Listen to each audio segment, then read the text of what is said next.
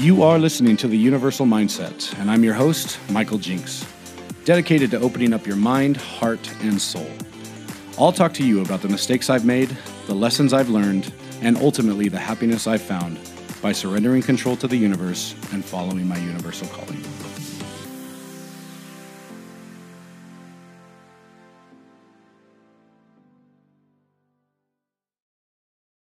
Welcome back to the podcast. For today's episode, I've gone back in the archive and gone back a month and found one of the first episodes that I recorded. I actually was inspired in a dream that it was time to release this podcast. And I think part of it was because I had fallen out of this morning ritual that I had found. I'll talk to you about this ritual I do now and have done and has worked so well for me. The name of this episode is What Did Yesterday Teach Me?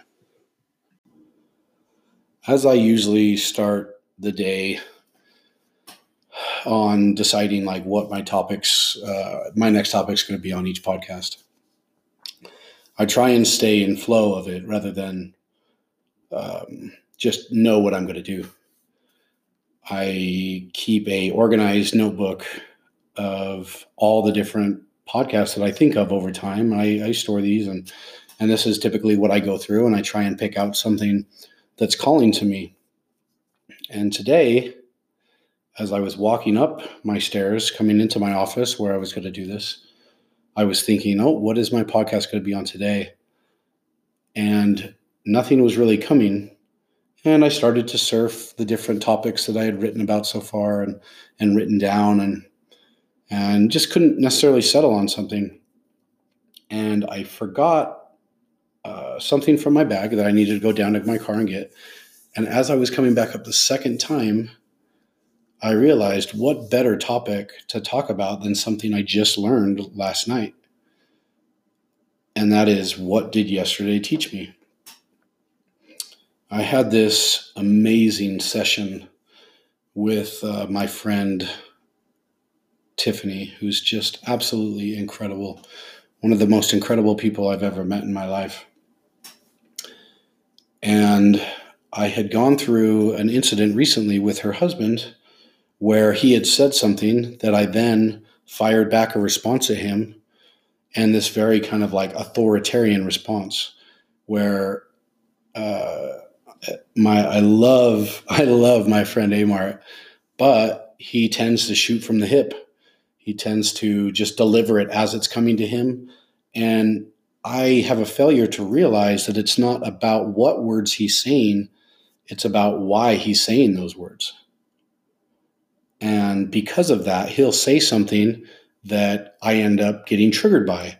And then I come back and kind of levy this father-like authoritarian response on him, like, hey, how dare you say this to me? And I even said, how can you expect us to be friends after this? And, days later, it's not like I was never worried about that friendship. Adam and I have a love that's very deep. And it would take a lot of those types of instances to create disarray for us. And so I was never worried about that. And yet that was still my actual threat to him.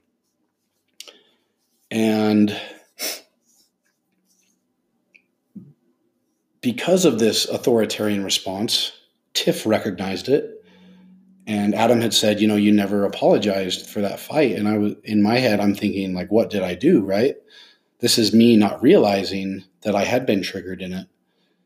And Tiff was like, I see a very authoritarian response, like age 13, 14, like father type trauma. Like, can you think of anything that comes to mind? And I was like, wow, and I just thought, and I was trying to like, what instance comes to mind with my father, something that I'm holding on to. And it was an instance where I snuck out at night. I didn't let him know where I was going. And when I came home, he had caught me and my TV was taken away. Now for me, like TV was how I fell asleep. I've slept to TV my entire life. Only now am I starting to break that chain. And he took away something that I felt I treasured, that I valued. And his way of establishing authority and establishing that dominance was to take things away that I treasured. And I was like, wow, okay.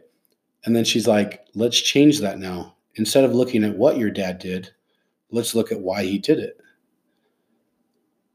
And I'm like, she's like, you have a father that had no idea where his son is. In fact, my dad had always told me, you just need to tell me where you are. He even let me sneak out. That particular night, I knew we were going to go get in some shit. Like I knew we were going to go toilet paper somebody's house, take the car up into the city, take it into the avenues, and run around for a while. Like I knew we were up to no good, up to some dumb shit, and that's why I didn't tell him that. And she's like, "You have a father who's scared and has no idea where his son is, and his pattern when he feels threatened, when his safety feels threatened, is to establish this dominance." And he established that by taking away something that you hold dear. And my ability now to suddenly empathize with my dad and empathize what happened there has now led me to, instead of looking at that trauma, looking at that experience as a negative time, I can now look at that as like, wow, like look what that time taught me. And it allowed me to break that chain on future people. And then what I further came to was that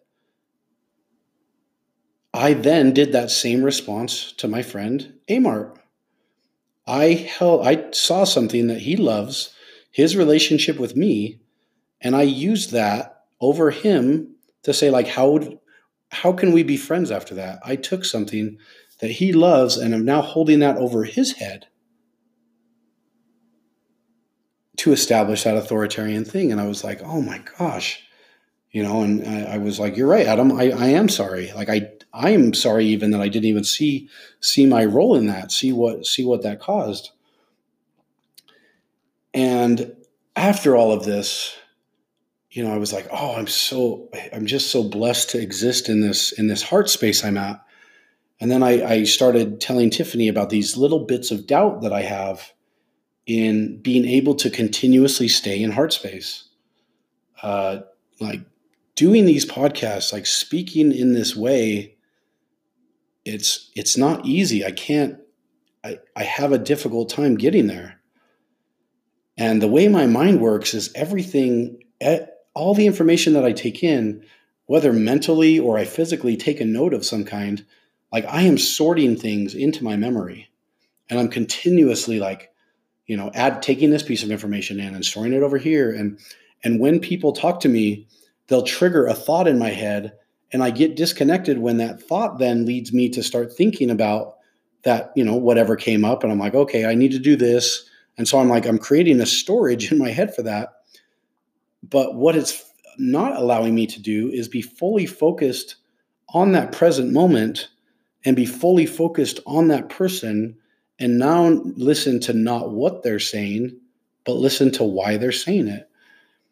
And right then she said, you need to get out of your head and get into your heart. And those, like, because I do have these days where I don't want to get anything done. I don't want to do this. I don't even want to like send messages to people. I know I'm not in that space. I just feel so low. I feel so down. These are those times I talked about in that last podcast. Life is fucking hard. Those days I have, and it's okay to have those. And this is where I say it's about being able to get past those.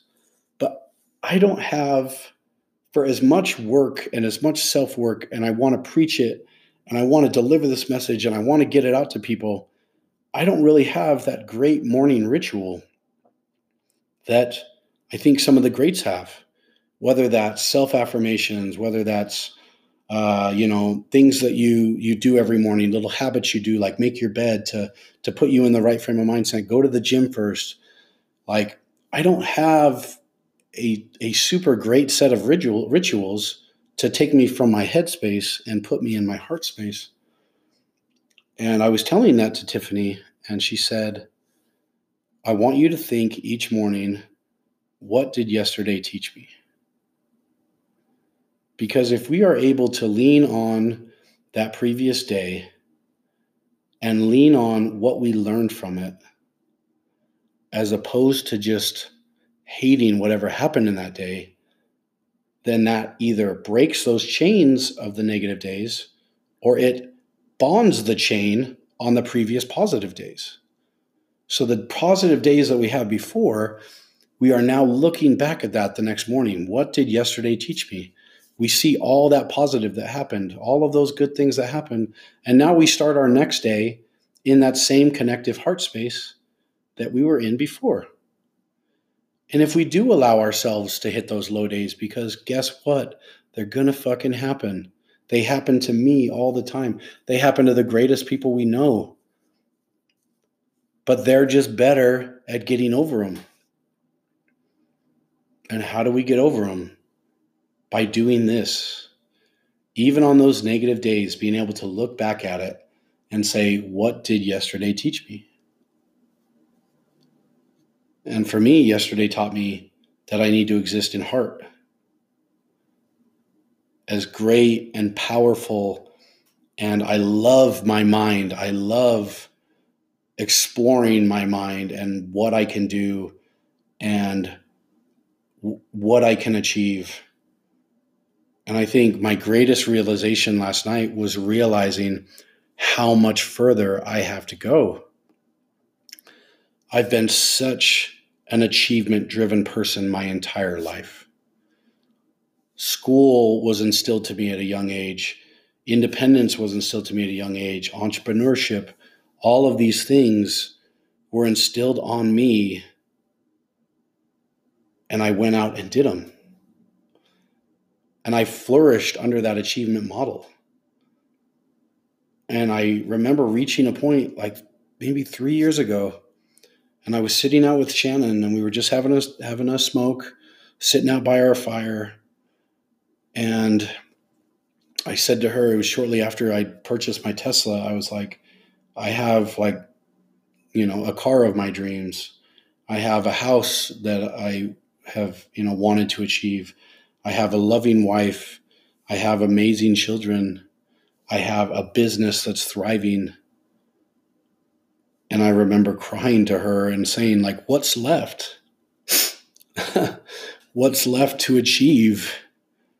And that realization last night of like true independence from ourselves, true independence from that ego that holds us down, that is something you can never, never truly achieve. Even the greatest of us will continue to fail. But guess what? We can fail less and less and less the more we're willing to fucking conquer our ego and address the issues that are holding us back.